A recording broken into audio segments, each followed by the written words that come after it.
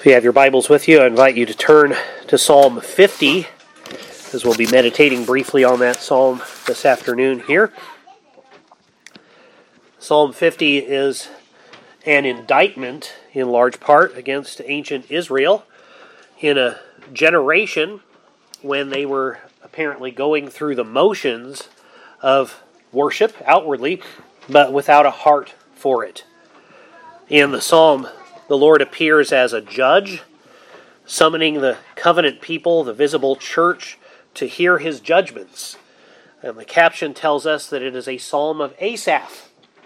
Asaph composed more psalms in the Psalter than anyone else except for King David himself. This psalm and Psalms 73 through 83 were written by Asaph. In 1 Chronicles chapter 15, we read that Asaph was one of the Levites that King David placed in charge of the singing when he brought the Ark of the Covenant into Jerusalem. And he's the same man who's called Asaph the seer in 2 Chronicles 29. Asaph was a prophet, and he's someone who wrote God's word, God's inspired psalms. In this case, it would be appropriate that a Levite who sings before the Lord in the tabernacle or in Jerusalem, and then after that in the temple, if he were still alive in Solomon's day, would be writing psalms like this. The introduction in verses 1 and 2 speaks of God's might and holiness. The second section of the Psalms, verses 3 through 6, they call even the heavens to witness the judgment of Israel by God. And the third section, then verses 7 through 15, reveal God's judgments on Israel for empty religion, a religion without a right heart. And the fourth section, then verses 16 through 21 reveal God's judgments on Israel for approving wickedness. And then finally, the conclusion, verses 22 and 23, offer the remedy. So the introduction, verses 1 and 2, speaks of God's might and holiness, as I said. Notice the threefold reference to God here, the mighty one, God, the Lord, literally El Elohim Yahweh in Hebrew. The mighty one, God the Lord, speaks and summons the earth. From the rising of the sun to its setting, out of Zion, the perfection of beauty, God shines forth. So this is pointing to a glorious God. The Lord, who is glorious here, is now going to summon the earth from east to west to hear his judgments, his holiness, his perfections, his beauty shine forth out of Zion, his chosen dwelling place. Now, as we see in places like 2 Corinthians 6, it's really the church, it's really God's people who are his chosen dwelling place. So that increases the indictment really here in the following verses all the more. And of course it teaches us to be cautious about how we worship God, that we would worship him not only according to the letter that he sets forth, but with the spirit that we ought to have, with the heart that is right before the Lord. The people out of whom God's glory should be shining forth into the world at this time when this psalm is written are merely going through the motions of worship, all the while engaging in and approving wickedness. So the second section, verses 3 through 6, call the heavens to witness God's judgment of his people. This is either a poetic way of calling all creation to hear, or at least of calling, it might be the heavenly beings, to witness what follows. Asaph writes, "Our God comes. He does not keep silence. Before him is a devouring fire." So notice this, he's not going to just wait and stop and never say anything about wickedness. But before him is a devouring fire. As he's coming, he's cleansing the land, he's destroying wickedness, right? Around him a mighty tempest. So there's a storm and a mighty wind. He calls to the heavens above and to the earth that he may judge his people. "Gather to me, my faithful ones, who made a covenant with me by sacrifice." The heavens declare his righteousness, for God himself is judge. And there's a Selah there. That's going to be important too. So contrary to what some think who mistakenly think that because God is patient with sin and isn't pouring out his judgment at every moment upon sin, that somehow that means he's never going to judge it. that he winks at sin, that he just says, it's not that big a deal. No, he's a consuming fire, as Hebrews tells us. And here the psalmist Asaph says the same thing. This consuming fire comes with him. The Selah, there at the end of verse 6, calls us to stop and contemplate this fact. God is patient with sin, but he's not going to be patient forever. He's not going to wait to judge it forever. The third section, verses 7 through 15, reveal God's judgment of Israel for their empty religion, for going through the motions of public worship. Yes, they're doing what God has set forth. They're doing it right outwardly, but not with a right heart. Verse 7, they're starting there. Hear, O my people, and I will speak. O Israel, I will testify against you. So notice he's serving as judge, but he's also serving as prosecutor here, saying, look at what you have done. I am God, your God. Not for your sacrifices do I rebuke you.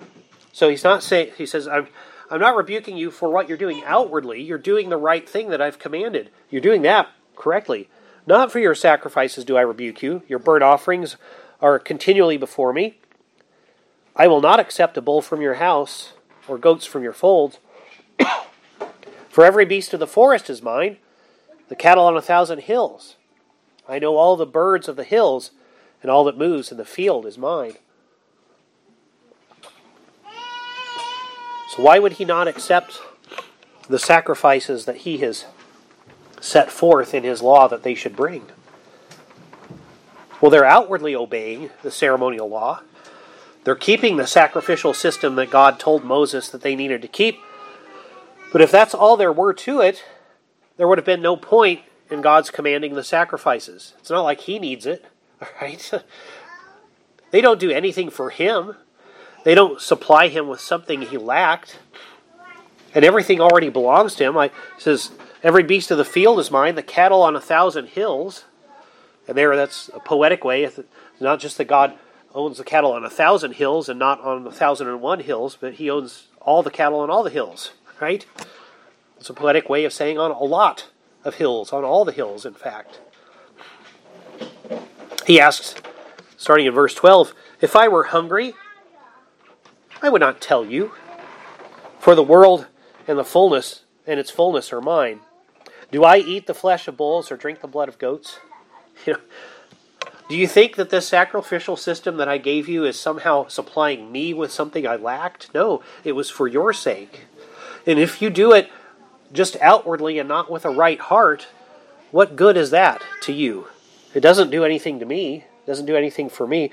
Oh, that the church today would heed the lesson that Asaph is bringing forth from the Lord here.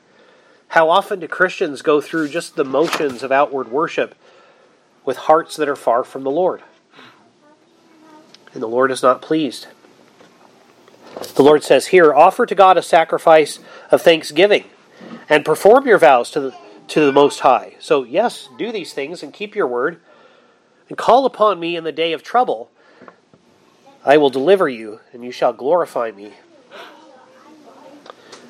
The fourth section here, verses 16 through 21, reveal God's judgment on those who go through the motions of worship, who claim to revere his word, but who engage in and approve of all kinds of manner of wickedness.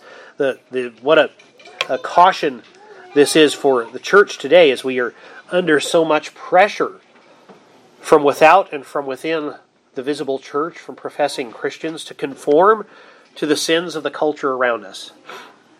Asaph writes, but to the wicked, God says, so here he said to his people, yes, offer to God a sacrifice of thanksgiving. So notice thanksgiving actually takes a genuine heart, doesn't it?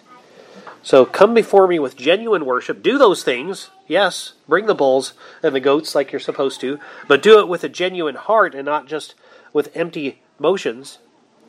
But to the wicked, the Lord says, starting in verse 16, but to the wicked God says, what right have you to recite my statutes or take my covenant on your lips?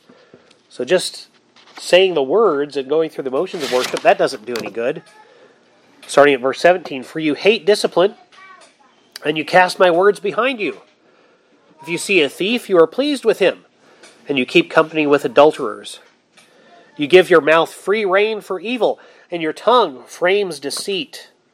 You sit and speak against your brother. You slander your own mother's son. These things you have done, and I have been silent. You thought that I was one like yourself, but now I rebuke you and lay the charge before you. So God was patient.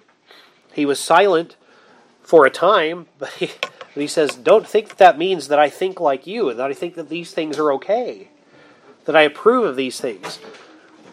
Don't claim to be adhering to my covenant while you're doing these wicked things. Repent of them. His patience does not last forever. He will judge sin. But in the conclusion, in verses 22 and 23, the Lord puts forward the remedy for the problem.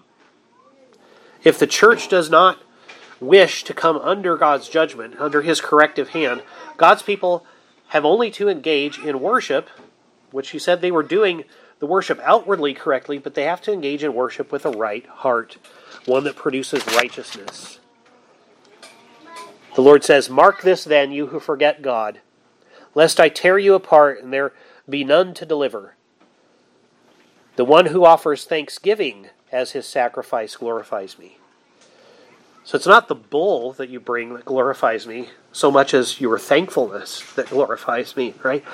The one who offers thanksgiving as his sacrifice glorifies me. To one who orders his way rightly, I will show the salvation of God.